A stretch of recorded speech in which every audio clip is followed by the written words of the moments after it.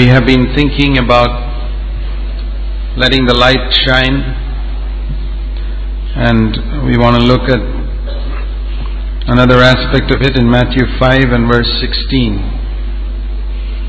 where it says, "Let your light shine before men in such a way that they may see your good works and glorify your Father who is in heaven." So the purpose of light is another purpose of light. It's not just that God removes the darkness from our life. When He created the lights, it was to give light upon the earth. We read in Genesis chapter 1. The sun and the moon were created to give light upon the earth. The sun was not created for itself. The moon was not created for itself, but to give light upon the earth.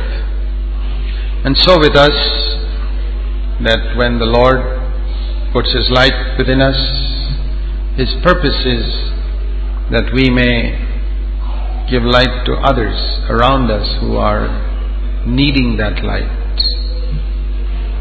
We ourselves were orphans once upon a time, and we live in a world where people are orphans, spiritually speaking. The world is full of insecure people, and you and I know that. Even in the church, many are insecure because they have not found security in the love of a Father. I am more and more convinced that we, ever since that first time when man sinned, and it says he went and hid himself behind a tree, trying to hide from God. Before that, Adam and Eve were naked and were not ashamed.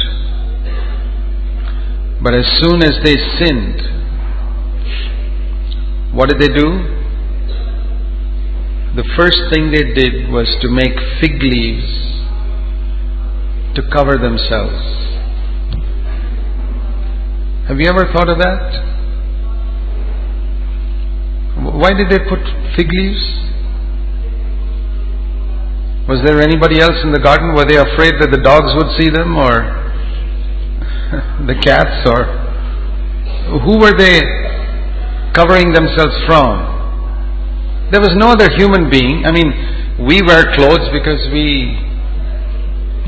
there are other people around, but a husband and wife who known each other in nakedness, who were Adam and Eve covering themselves from?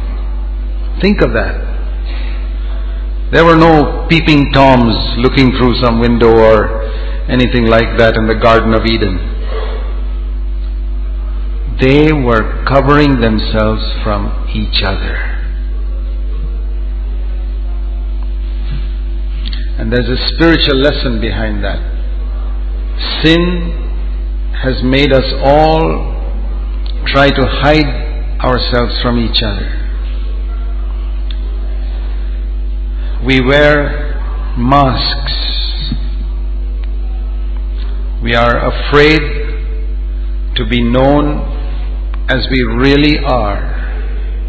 All human beings, if you're afraid to be known as you really are, you're a normal human being. But God wants to set you free from that. You're not abnormal. You're perfectly normal. All human beings wear masks. They wear something to hide their real self from others, even from their husbands and their wives,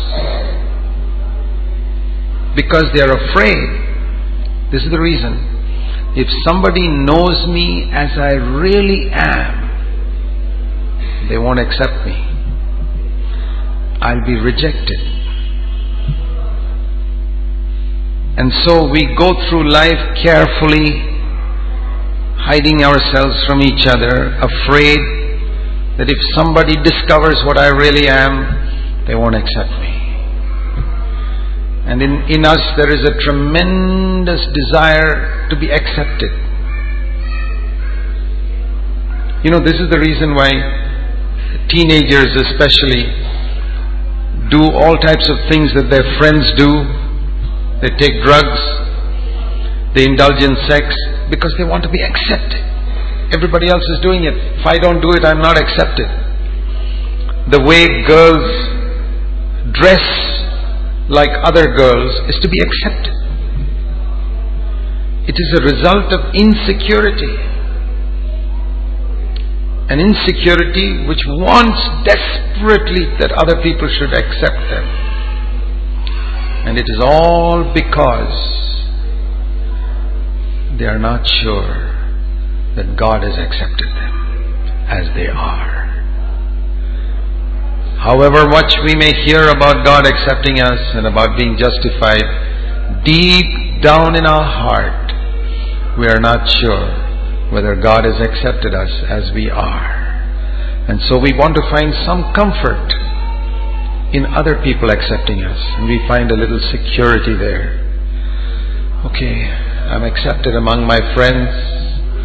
And so we are afraid to do anything that will make us lose a friendship. And if everybody dresses in a particular way and I look odd, then I dress like them, I follow their fashions. And you don't realize, young people, that you are a slave. Most young people in the world, including in the church, are slaves without knowing it. They are slaves to the opinions of others of their age. They don't want to be accepted by their parents. They couldn't care less what their parents think about them. Most young people are like that. They don't care what their parents think about them. Parents can reject them, accept them, it doesn't make a difference. But their peers, people who are their same age in church or in college, they must accept them. In fact, they don't even care much whether God has accepted them or not, so long as their friends accept them. This is the human race. And when we want this so badly, we wear these fig leaves, these masks, to cover areas of our life which we don't want others to see. That's what Adam and Eve did. They didn't cover their whole body. No. They covered areas of their body which they don't want other people to see. And the spiritual application is we cover areas of our life which we don't want other people to see, because we are afraid if they see it, they won't accept us. And some of us who have found security in God, we know perhaps that God has accepted us because He knows everything about us. But we feel there are very few people like God. And that's true. Unfortunately, that is true. There are very few people who are like God, who will accept you just as you are, knowing everything about you. There are very few elder brothers like that. It's a sad thing, even in our midst. There are very few. That's a pathetic condition of Christianity. It's a part of our failure. One mark of a really godly man is that he's like God. He accepts people just as they are. In fact, the Bible says in Romans 15:7, receive one another as Christ received you, to the glory of God. As the prodigal son's father received the prodigal son just as he was. The elder brother would not receive him. Supposing the prodigal son in the far country had heard that his father had died and the elder brother was now running the home, do you think he'd have come back? He just said, I'd rather stay with the pigs, at least they accept me just as I am. But this my elder brother, he won't accept me. He wouldn't have gone home. And there are many people who don't come home because the elder brother in some church is a Pharisee who can't accept people just as they are. And if he knows something about somebody, he will tell everybody about it. Or he will tell at least his precious wife about it, and she will tell everybody about it. What a sad state of affairs. What a sad state of affairs that sinners cannot come. Because fathers are missing. Paul said in 1 Corinthians 4, you can have 10,000 teachers. But you don't have many fathers, he said, but I am a father to you. And I will never put you to shame. The great need in the church is for fathers. And the proportion is exactly like Paul said in 1 Corinthians 4. You'll find 10,000 elders who are teachers. And you may find in that midst one elder who's a father. It's that proportion. 1 is to 10,000. What a need there is for elder brothers to repent and say, I want to be a father. For many, many years, when we have elders meetings, this has been the burden of my heart. Be a father. Be a father to those poor boys and girls who are in your church, to the teenagers in your church who probably made a mess of their life. Be a father to them. Don't be a teacher. Love them. Draw them into the kingdom. Tell them that God loves them as they are. And let them feel comfortable with you. And let them know that you keep their confidences. That what they tell you will never be broadcast by you to another soul. You must have that testimony as an elder brother. That's light. We live in a world like that. And we live in a world of frightened people. That's what some of you are. You know, inside many of you, dear brothers and sisters, there's a frightened little man or woman inside, who, as soon as somebody comes too close to find out something about you, this man runs away and hides. Exactly like Adam in the garden. Because you're guilty. And you feel you will not be accepted. Adam felt, I won't be accepted now. I've done such a terrible thing. I won't be accepted. I must run away and hide. That's how we all are. How blessed it is if we can build a brotherhood in our churches. It's a miracle. If we can build a brotherhood in our churches, this is the real New Testament church, which is like a home. Which is such a good home where there are fathers and mothers who will care for the people so well that young people will feel so free to come to such a home more than they feel free to go to their own parents. Yeah, that's the type of elder brothers we should be. Because that's how Jesus was. The worst people in society felt free to come to Jesus. That challenges me. Sinful women, tax collectors, cheats, crooks, murderers. They wouldn't go anywhere near the Pharisees. They knew the Pharisees would condemn them and all that. But they felt so free to... why is it? Is it because Jesus sort of said so many things? No, they sensed as they heard Jesus speak This man is different. And that is what people must sense when they meet you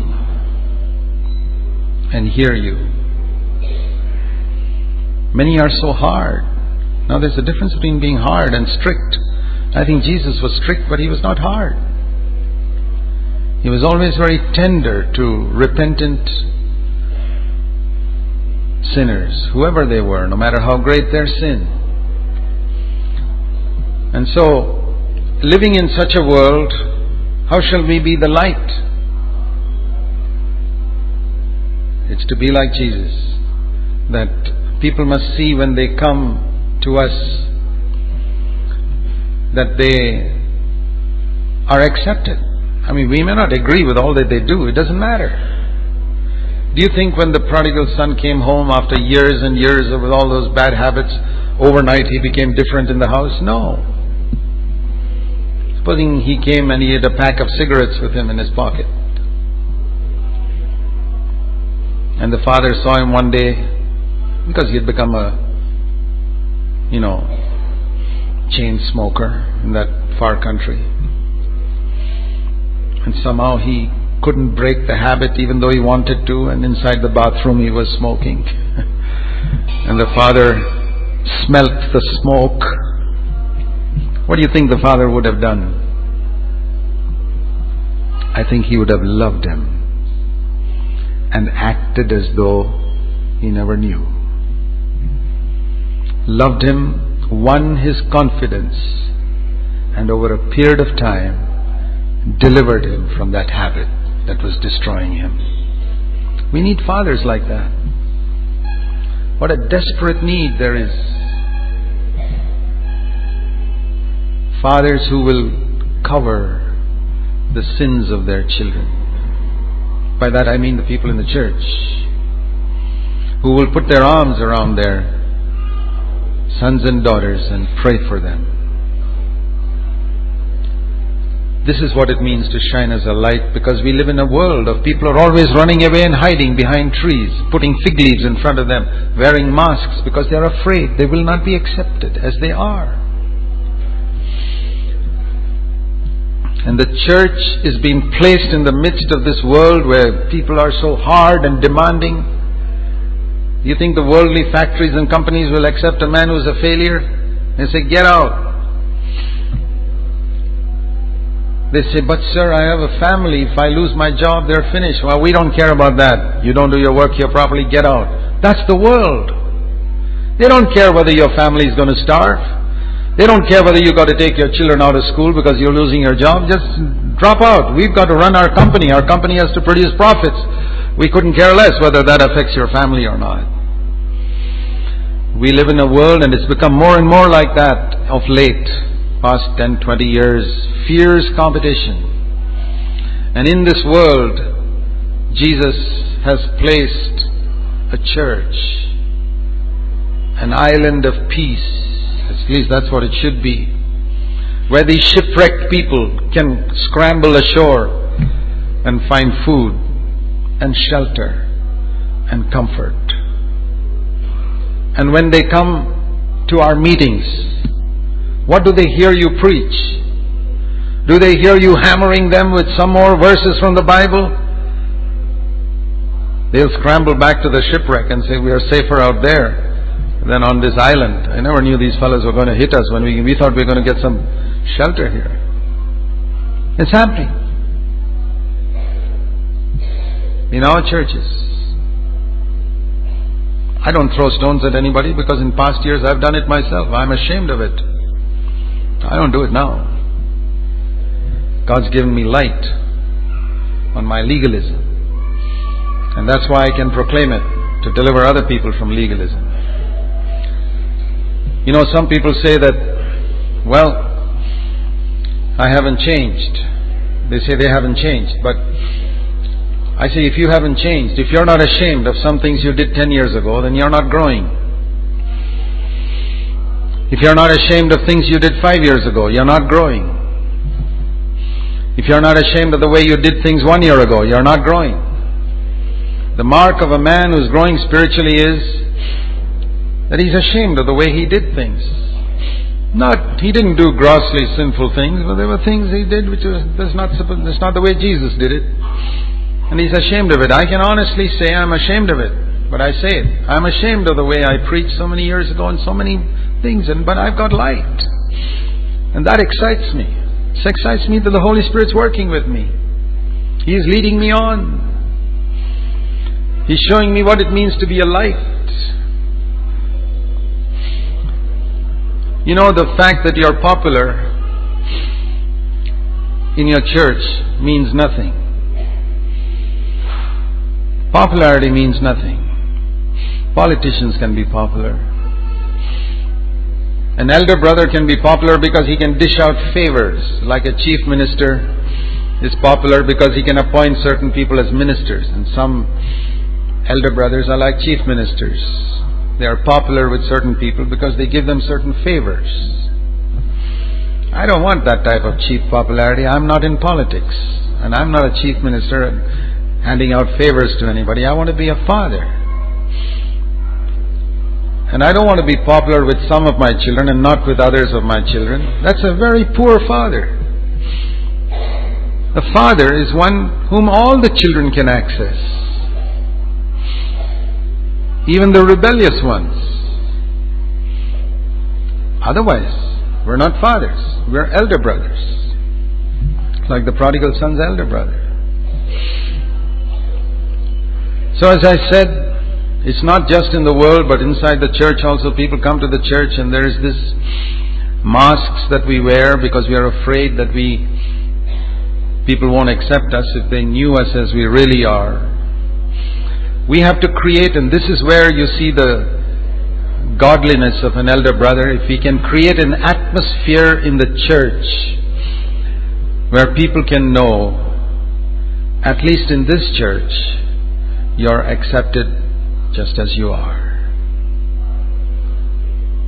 You don't have to change before you come. We'll help you to change after you come. We'll help you to change for what? For the better. We won't force you to change. No. We'll help you to change if you want to change. And we'll help you to change at your pace, not my pace. You know, if you're climbing up the staircase with a 2-year-old child, you have to go at his pace if you want fellowship with him. If he goes slowly, you've got to go slowly. Otherwise, you've got to lose fellowship. So that's how we want to do it in the church. We want to help people to grow at their pace, not ours. And if somebody's slow to change, fine. This is what it means to be the church shining as a light in the world, drawing people to Jesus Christ. The world has got such a wrong understanding of God. Our ministry is the same as the ministry of the first body of Christ that walked around Palestine for 33 years. What was Jesus doing? There's a very beautiful verse in John 1, which is one of my favorite verses, which says,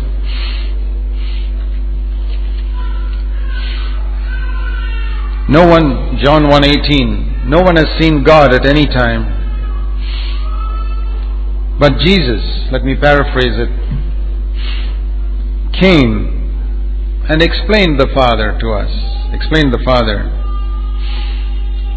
Explained the Father. You know, like a good teacher, you have a very difficult mathematics problem, and you have a wonderful teacher in your mathematics class who explains it so simply. And you say, boy, I understood it now. I can solve that problem now. A good teacher is one who can explain a very difficult problem in a very simple way. Jesus came and explained God in a very simple way as a Father who loves us, who accepts us as we are, but who doesn't want us to stay as we are. Do you think the prodigal son's father wanted that boy to remain ragged with an unkempt beard and dirty clothes, stinking, not having a bath? Do you think the father wanted him to be like that? He accepted him like that. When he embraced him and welcomed him, the fellow was stinking. He had been with the pigs. He was stinking of pigs. And his clothes were all torn and filthy. Which father would want him to remain like that? There's a difference between accepting a person as he is and wanting him to remain like that. If you love, you won't want people to remain like that. And the father loved his son too much. He said, come on, let's get a good robe for him. Let's get the shower ready for he can have a shower and have a bath and put on a new robe and put a ring on his hand and let's shoes on his feet, and the fellow doesn't even have a pair of socks. Let's get him dressed up. And let's get him some good food. Let's kill the fatted calf and let's give him a medical checkup and see if he's healthy, and let's do everything needed to bring him back to be the son he should be and the heir in this house. That's what we want to make of the sinners who come to the church. They are heirs of God and joint heirs with Christ. And we want to make them that.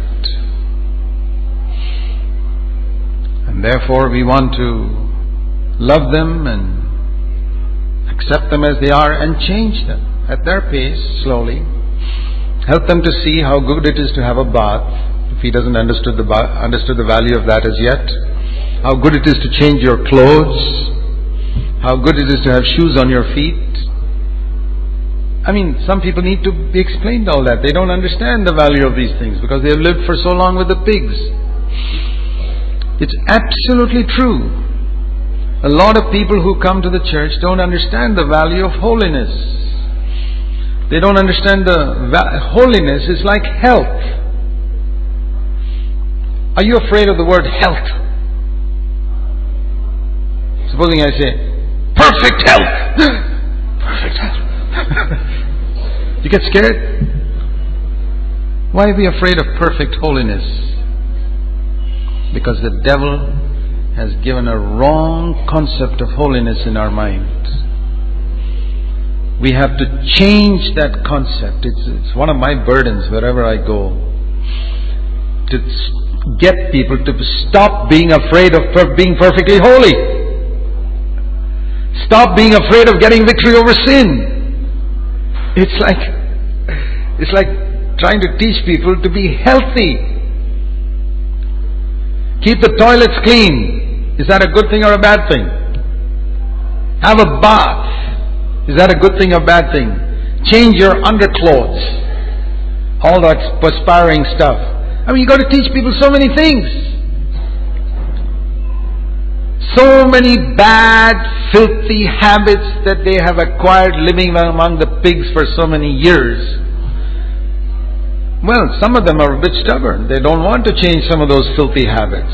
Okay, we'll work with them. We'll be patient with them. But we want them to change. Just like the father of the prodigal son. So don't be afraid of holiness. Holiness is exactly like health. And just like a loving father would want his son to be completely free of all sickness, God the Father wants us to be completely free of all sin. And a loving father, an elder brother in a church would want everybody to be totally free from sin. We want every brother in the church and every sister in the church to have 100% victory over anger, over irritability, over bad moods, over jealousy of each other, over holding grudges against each other. We want everyone in the church to have 100% victory over the habit of not talking to each other or despising others. 100% victory. We don't want 90% victory. Just like I would want everybody of you to be healed 100% of leprosy. If some of you got leprosy and I take you to a doctor, I won't say, well, 90% is enough. What do you mean 90% is enough? I want him to be 100% healed of leprosy, doctor, and if you got to pay more for it, I'm willing to pay for it. We want this person to be healed. We want everything in him to be healed. Has he got tuberculosis? I will not leave you until you're completely free of that tuberculosis. Do you hate me for that? Do you hate me because I'm determined to get all the tuberculosis out of your system and all the leprosy out of your system? That is what sin is. Sin is worse than that. But do you think a small child, a baby, knows what tuberculosis is? The baby says, why do I need that injection? Hates injections, hates bitter tablets, because it doesn't know how terrible tuberculosis is, how terrible leprosy is. And when there is a complete cure available, even if it's through a painful injection and a bitter medicine, a father and a mother will give that painful injection and give that bitter medicine because he loves those children. There are people in the church who are like babies. They don't understand how terrible evil, how much anger is destroying their soul, destroying their homes. How much jealousy is destroying their souls and destroying the church. Spirit of competition. Competition between my children and your children. You think that's only in the world? I have seen it in CFC. People think I don't see it. I see a lot of things I keep quiet about. I've seen it. Competition. Parents are in competition to show my children can do better than so-and-so's children. You parents, tell me honestly, can you look at me in my face and say that is not true? You can fool others, you can't fool me. Look at me straight in the face and say it's not true. You dare not say it, because I know it's true. I'm not condemning you. I'm trying to heal you of that tuberculosis. I'm trying to heal you of that leprosy.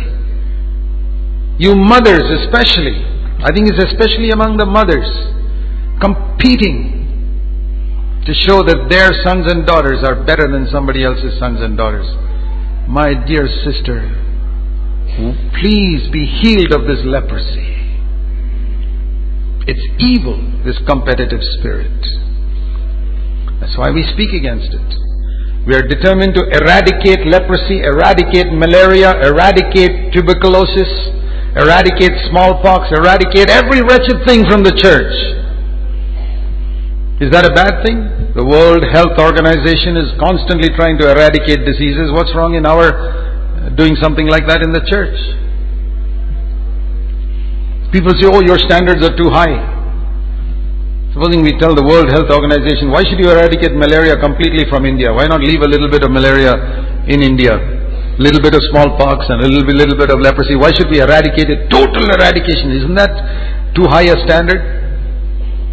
No, I don't want to go to a country where malaria is totally eradicated. I'd like to go to a country where they have a little bit of malaria and a little bit of leprosy. I don't want to a church where, oh, they are totally against sin. Let me go and sit comfortably in a church where they allow some of these sicknesses. Would you choose a country like that? I'll tell you why. We have that idea. I've heard people tell me, oh brothers, the CFC and all is too high a standard. We can't come there. It's like going to a hospital and saying, no, this is too clean a hospital. Let me go to one of these government hospitals. A little more dirty. I feel a little more comfortable there. Crazy. Absolutely crazy. They've got a few nuts loose inside their head. My dear brothers and sisters, think of how God wants the church to be. A little foretaste of heaven on earth. The peace. Do you think the angels in heaven are competing with one another? Do you think one angel is trying to show that I can do better than that angel? The church is to be a heaven like that, a light that draws people to free them from all this competitive spirit, jealousy, strife. Do your children do better than mine? I am thrilled. I tell you honestly, I'm thrilled. Do you do better than me? I'm thrilled. Is your house better than mine? I'm really excited about it. anything that you have better than me, God is my witness, it has always excited me. It's always rejoiced my heart whenever I've seen somebody in CFC prosper, materially or any other way. Because God's freed me. He freed me years ago from this competitive spirit. I'm not in competition with anybody in CFC or anybody in the whole world. That's not a great thing. Supposing I tell you I don't have any tuberculosis in my body, what do you think? Oh, he's so proud. He thinks he's got no tuberculosis in his body. Everybody's got a little bit of tuberculosis in their body. No, I thank God I don't have tuberculosis. I thank God I don't have malaria. Do you have to have a little bit of malaria to be humble? Do you have to have a little bit of leprosy to be humble? Have we seen sin as serious? See, this is babies who don't understand the seriousness of malaria and tuberculosis. Many babies in the church don't understand the seriousness of a competitive spirit, of jealousy, of bitterness and strife and all these things. Bad moods, not talking. Imagine wives not talking to their husbands. That's terrible. To me, it's a bit like AIDS.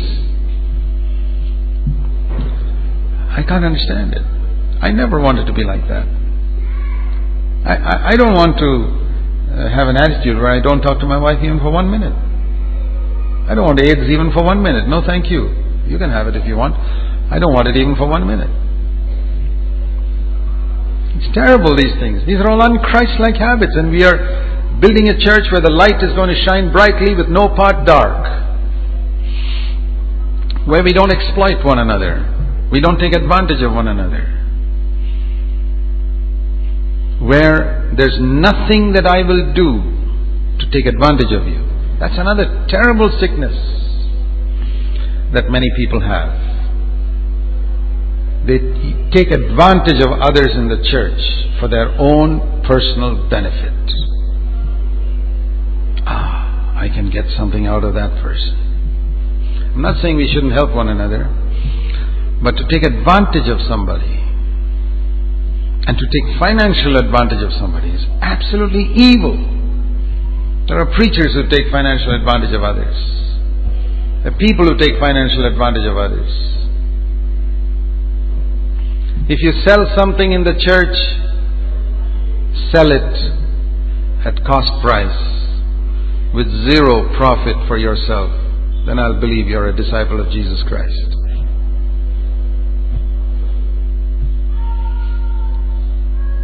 I've sold things, my scooters and mopeds, which when I got another one to other believers, and I said, tell me what price you want to do. Is my price too high? Lower it. Put it down. Take it for whatever you feel is a good price. So that you can always go away from me saying, it's good to do business with Brother Zach. That's the testimony you should have. It's good to do business with that person because I always make a profit. Praise God. That's what the church is. Nobody should suffer loss because they came in touch with me. They must gain. That must be your longing. They must gain materially, they must gain spiritually, they must gain in every possible way because they came in touch with me. Not I must gain something because I came in touch with them. That is selfishness. That's the old Adamic spirit. That's the spirit of the money changers in the temple. Anybody who came in touch with them, they got some profit out of them. In the temple. Can you imagine? Jesus drove such people out and He still drives such people out. No, in the church, it's a light that shines. The darkness is selfishness. Darkness is self-centeredness. Darkness is seeking my own gain, my own profit. What's good for me? Light is what's good for the other person. Never mind if I suffer a little loss. Let me tell you a little secret of the way God runs this universe. God runs this universe on the principle of sacrifice. Got it? And that He proved on the cross of Calvary, saying, that is the principle on which I run this world. Very few Christians who talk about new and living way, new covenant, all that, have understood that. That means, if you get close to God, you will have to sacrifice yourself so that other people can benefit.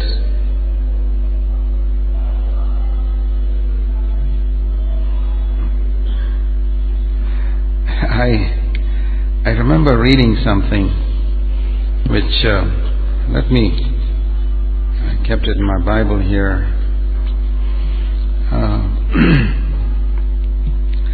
Christ instituted the breaking of bread so that we should always remember the cross.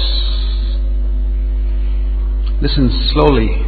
Christ instituted the breaking of bread so that we should always remember the cross, because this symbolized His giving His body for us to eat. He told the disciples, this is my body, eat it. So, we also must be willing to give ourselves to other people that they can eat us. Understood? The meaning of the breaking of bread? As Jesus gave Himself to be eaten by others, I give myself to be eaten by others. One of 30 exhortations by Mother Teresa. I keep it in my Bible and I read it. The other 29 are equally good, just by the way. I'm not a Roman Catholic. I don't pray to Mary. I don't pray for the Rosary, but I respect every godly man and woman in the world. I've learned something from that. I have to give myself to be exploited by others, to be taken advantage of by others, to be eaten by others. That's the way I bring life, because it's the principle of sacrifice by which God runs this world. And the church is supposed to demonstrate that. The body of Jesus Christ. We say we are the body of Christ. His body was broken so that other people could eat it. Are we willing to go that way? That is the price to be part of the body of Christ in the world today. I say, Lord, I'm ready. I want to be a part of your body. I want to understand this principle by which you demonstrated when you came into the world. The way of the cross, which the New Testament calls the new and living way. Many who talk about it haven't understood it. This is the new and living way, where I give myself to others to eat me. Mother Teresa, who could not explain it like some of us can, did it. We can perhaps explain it better, but the question is whether we do it.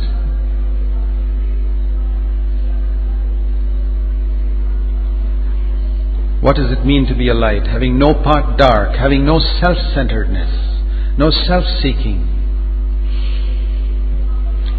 When we think of Jesus coming to the earth to reveal the Father, that is light. He came to earth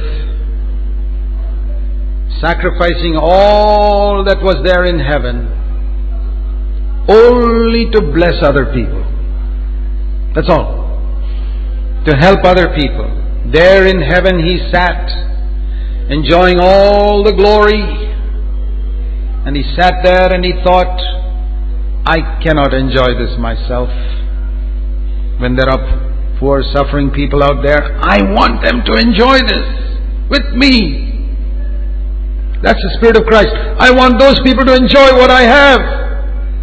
And let me go down. But If you want them to enjoy what you have, Lord, you have to suffer and die. Okay, I'm willing to suffer and die if they can enjoy what I have. That is the Spirit of Christ, and that is how the Father was, because the Father was revealed in Christ. Christ explained the Father. And here I am today, supposed to be a representative of Jesus Christ, sent by the Lord into this earth to explain the Father again. Because Jesus is gone. He sent me, say, now you continue doing what I did. Explain the Father to people. Explain me to people. Show people my Spirit. Which Spirit? The Spirit of willing to go down, that they must have what I have. How many of you brothers and sisters sitting here can honestly say that you want other people to have what you have? And that you are willing to pay any price that they might have what you have. That's why I admire these missionaries who've gone to North India, missionaries who came from other lands in olden days, not these modern day missionaries who are like tourists. That is why I don't have any respect for these American preachers who come and conduct crusades here. I have a lot of respect for the American missionaries who went out to different lands 60, 70 years ago. They were another class altogether, who sacrificed so much. I really admire them because I've seen the standard of life they live in America, what they gave up to go to these places.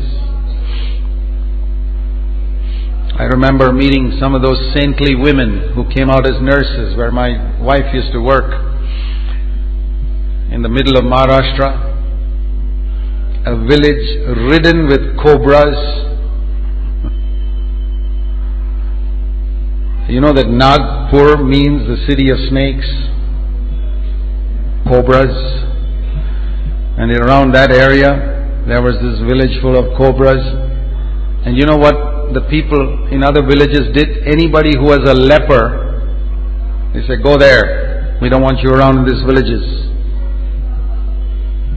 And here were these godly, young, 25-year-old women from America, nurses who could have earned a fortune working there, who came to these villages with no electricity, no running water, lepers, cobras, built a little hospital to take care of these lepers,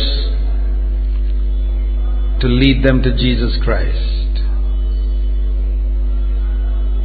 Some of us despise full-time workers. Such full-time workers are my heroes and heroines, I'll tell you. They are. And I met this saintly old woman, she's 85 years old now, who came as a 25-year-old. I tell you, such a sweet saint at the age of 85, because she lived for Christ. She didn't make money like a lot of other people did. She could have.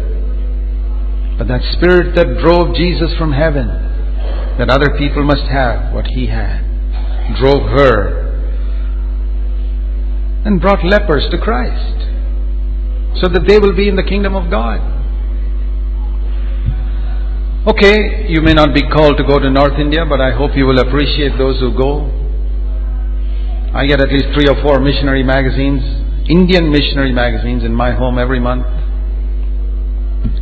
Because I want to, God never called me to be an evangelist. I was ready to go. I told the Lord, I'm ready to go to Rajasthan anywhere. I told my wife before I married her, I may go to Rajasthan. I don't know where God's going to call me. But the next best, since God didn't call me to do that, is to think about these people, to support them, to appreciate them. God has called you to be a witness, my brother, sister. Not just to sit in a church and perfect yourself forever. That can be one of the most selfish things to do. The early Christians didn't sit in a huddle and perfect themselves forever. While they served others, they perfected themselves. And you do a much quicker job of perfecting yourself when you start serving others. So within the limits of my limited gift, I say, Lord, as long as I have health, I want to be motivated by the Spirit of Christ to reach out to those who haven't heard. That's why I'm gradually reducing the time spent in our churches. Now mostly I go only for our conferences. I don't go around to individual churches so much. I'll tell you why.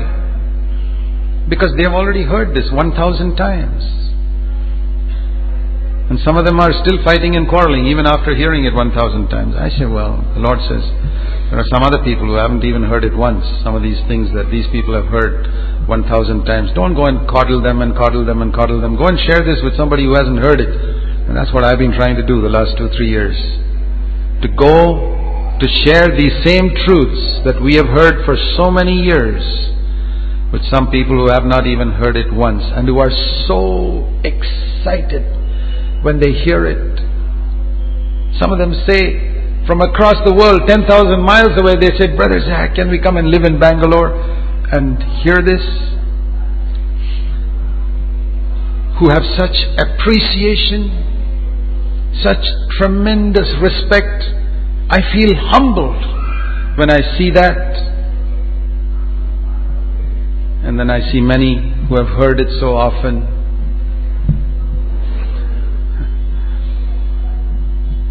who don't have that appreciation because they've heard it so often, who don't have that respect. It's become cheap. Yeah, Jesus said no prophet is accepted in his own country, in his own hometown. It was like that with Jesus.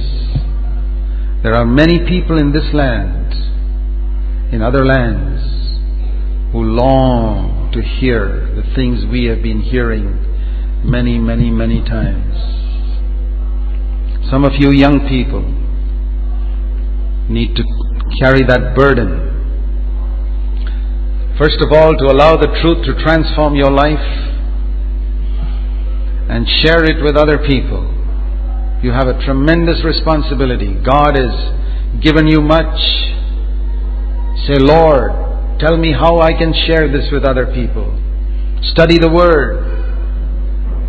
Lord, pray and say, Lord, teach me how to communicate these truths in simple, interesting ways. Within my limitations. If you may not be a pulpit preacher, but you can write letters. You can talk to people 5 minutes conversation. Will you pray, Lord, help me to be a light that other people can see and be drawn to you. Help me to explain to them how good God is. How He's such a loving Father. You don't have to run away and hide. You don't have to hide. He loves you. And I love you too. That's what the prodigal son knew. I told a young brother once who had made a mess of his life. He was younger than even my youngest son. Young chap, teenager. I said to him, well, when you hit rock bottom, when you've drifted furthest away from God, remember one thing. God loves you. And I love you too. You can come back to God, and you can come back to me. The doors of my house will always be open to you. And you'll be welcome. And I will not condemn you. I'll help you get out of the habits that have destroyed your life. My brothers and sisters, we live in a world that needs many of us to reach out to these people who are afraid to be known as they are. Please don't be a legalist. Please don't go to them with your multitudes of rules and regulations. I have told people in our churches, if you attend one Sunday meeting, morning meeting in your church, that is enough. The rest of the time, reach out to others. Don't go to any other meeting if you don't have time. Reach out to others. Let the other people who are sitting perfecting themselves sit there forever perfecting themselves. You go and reach out to other people who haven't heard these truths. Do that. I'm sorry to say some elder brothers are hindering that type of outreach. They want to sit and coddle each other and perfect themselves till eternity. Ignore them. I tell you in Jesus' name, ignore those elders and do what God tells you to do. You don't need anybody's permission to be a witness for Christ. In Acts 1:8, God has already given you that permission. You don't need my permission to be a witness for Christ. You don't need any elder brother's permission to be a witness for Christ. Go out and reach out and share with people who haven't heard these truths, and let those who want to perfect themselves and sit coddling themselves live there forever. You reach out, and you don't need anybody's permission when Jesus has told you, you shall be my witnesses to the uttermost parts of the earth, and we have not reached the uttermost parts of the earth yet. Don't be a slave of men. You were bought with a price. Don't be the slave of some elder brother who tries to run your life. Break free from that. Love him, respect him, and be free of him. Don't cause any rebellion in that church. No. Let them mind their own business. Let them do what they like. You do what God has told you to do. Be a witness to the uttermost parts of the earth. The night is coming in India when no one can work. I travel around this land and I say, oh God, I wish I could be in 10 places at the same time. And I know I can't, because I'm only one person. Honestly, there are times when I wish I could be in 10 different places at the same time. Are you failing God? Have you failed God by not allowing God to prepare you in the little ministries He gives you to reach out to somebody? You do that and God will expand your borders. That's how He did mine. I started with 2-3 people in a home. That's how I did it 40 years ago. And you start doing that. Reach out to somebody, maybe 3 people in a home or 2 people in a home. God will expand your borders until one day rivers of living water will be flowing out from you. You don't have to be perfect before you do that. I wasn't perfect. I'm still not perfect. No, you don't have to be perfect before you start serving God. Let those who think like that sit and perfect themselves and waste their lives till eternity. Ignore them. You go out and reach out and say, Lord, I'm not perfect, but I'm going to share what I have with other people. And in the process, I will be perfect. Dear brothers and sisters, I believe that many of us have either lost the vision or never had a vision that Jesus had of reaching a lost world for the Father. We need to get that.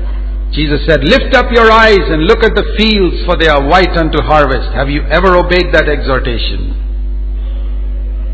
I did it. And as a young man, and when I was 24 years old, God said, leave your job.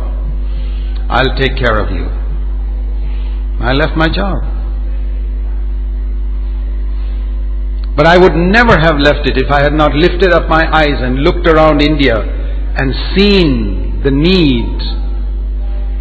I didn't think I was perfect. How perfect do you think I was when I was 24? If I'm not perfect today, can you imagine what I was when I was 24? Defeated by so many sins, still struggling, but sincerely wanting to live for God. That was there. I wasn't perfect.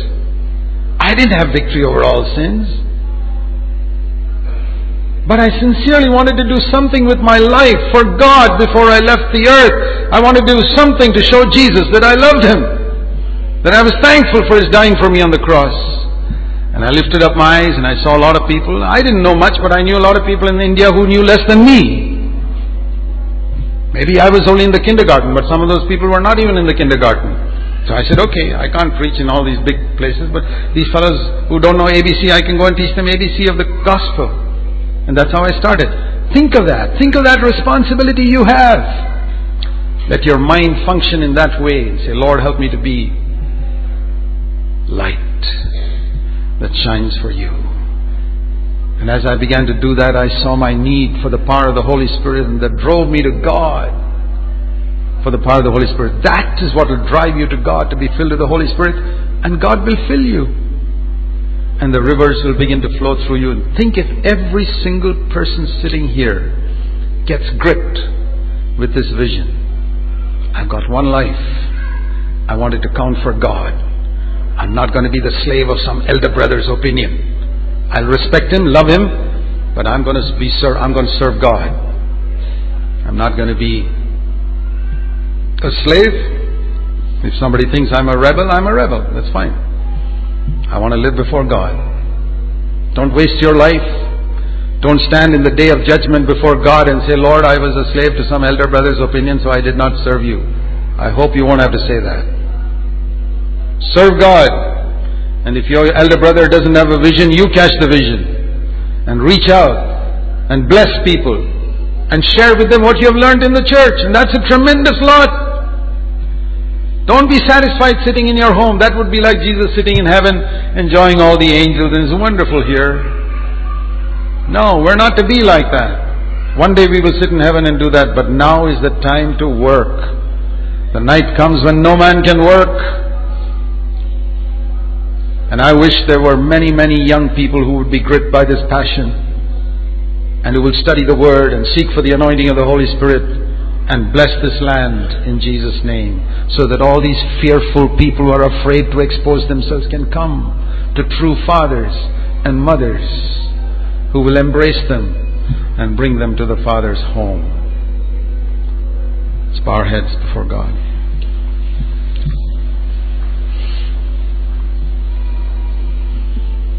It's not a pep talk I gave today. I don't give pep talks.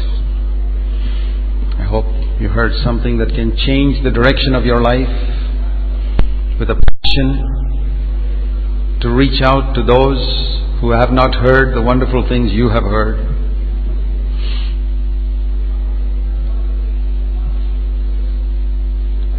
Don't become a slave to somebody else's blindness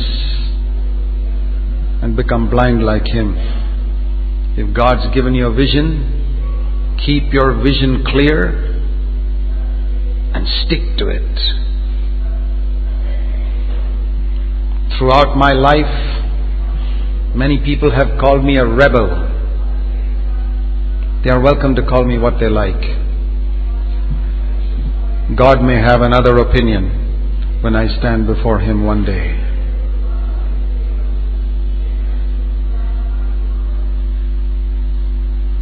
Dear brothers and sisters, you can be filled with the Holy Spirit, and you can be a witness to people whom I and others here will never meet. There are certain people only you will meet. Let's start with Christians who are defeated. Don't you know Christians who are defeated? If you don't have the ability to reach the non-Christians and the Hindus like some others, don't you know Christians who are defeated, who need to hear the message of deliverance and salvation? Can you think of giving them a book perhaps in the new year? Can you think of spending 500 rupees in the new year to distribute some books to people? Is that a lot of money? You never know what the fruits will be for eternity. Heavenly Father, help us, help me, I pray. Give me a passion for souls. Give me the passion that there was in your heart, and give us the passion that was in your heart. Deliver us from empty words. The kingdom of God is not in words. We don't want to be a bunch of empty talkers. We want our life to count for you. We have only one life, and we want it to count for you, Lord, before we leave this earth. Help us, each one, to take some serious decisions tonight and to stick to them in the days to come when we face opposition, difficulties, criticisms, whatever. From those who are blind, from those who have no vision. Lord, give us the boldness and the humility to explain, to stand for what we believe without arrogance, in humility, agreeing to disagree with those who don't see things the way we see it. And Lord, help us to reach a needy world of people who are afraid to be known as they really are. Orphans, people who are wearing masks and hiding themselves. Help us to love them and bring them to the Father's house. We pray in Jesus' name.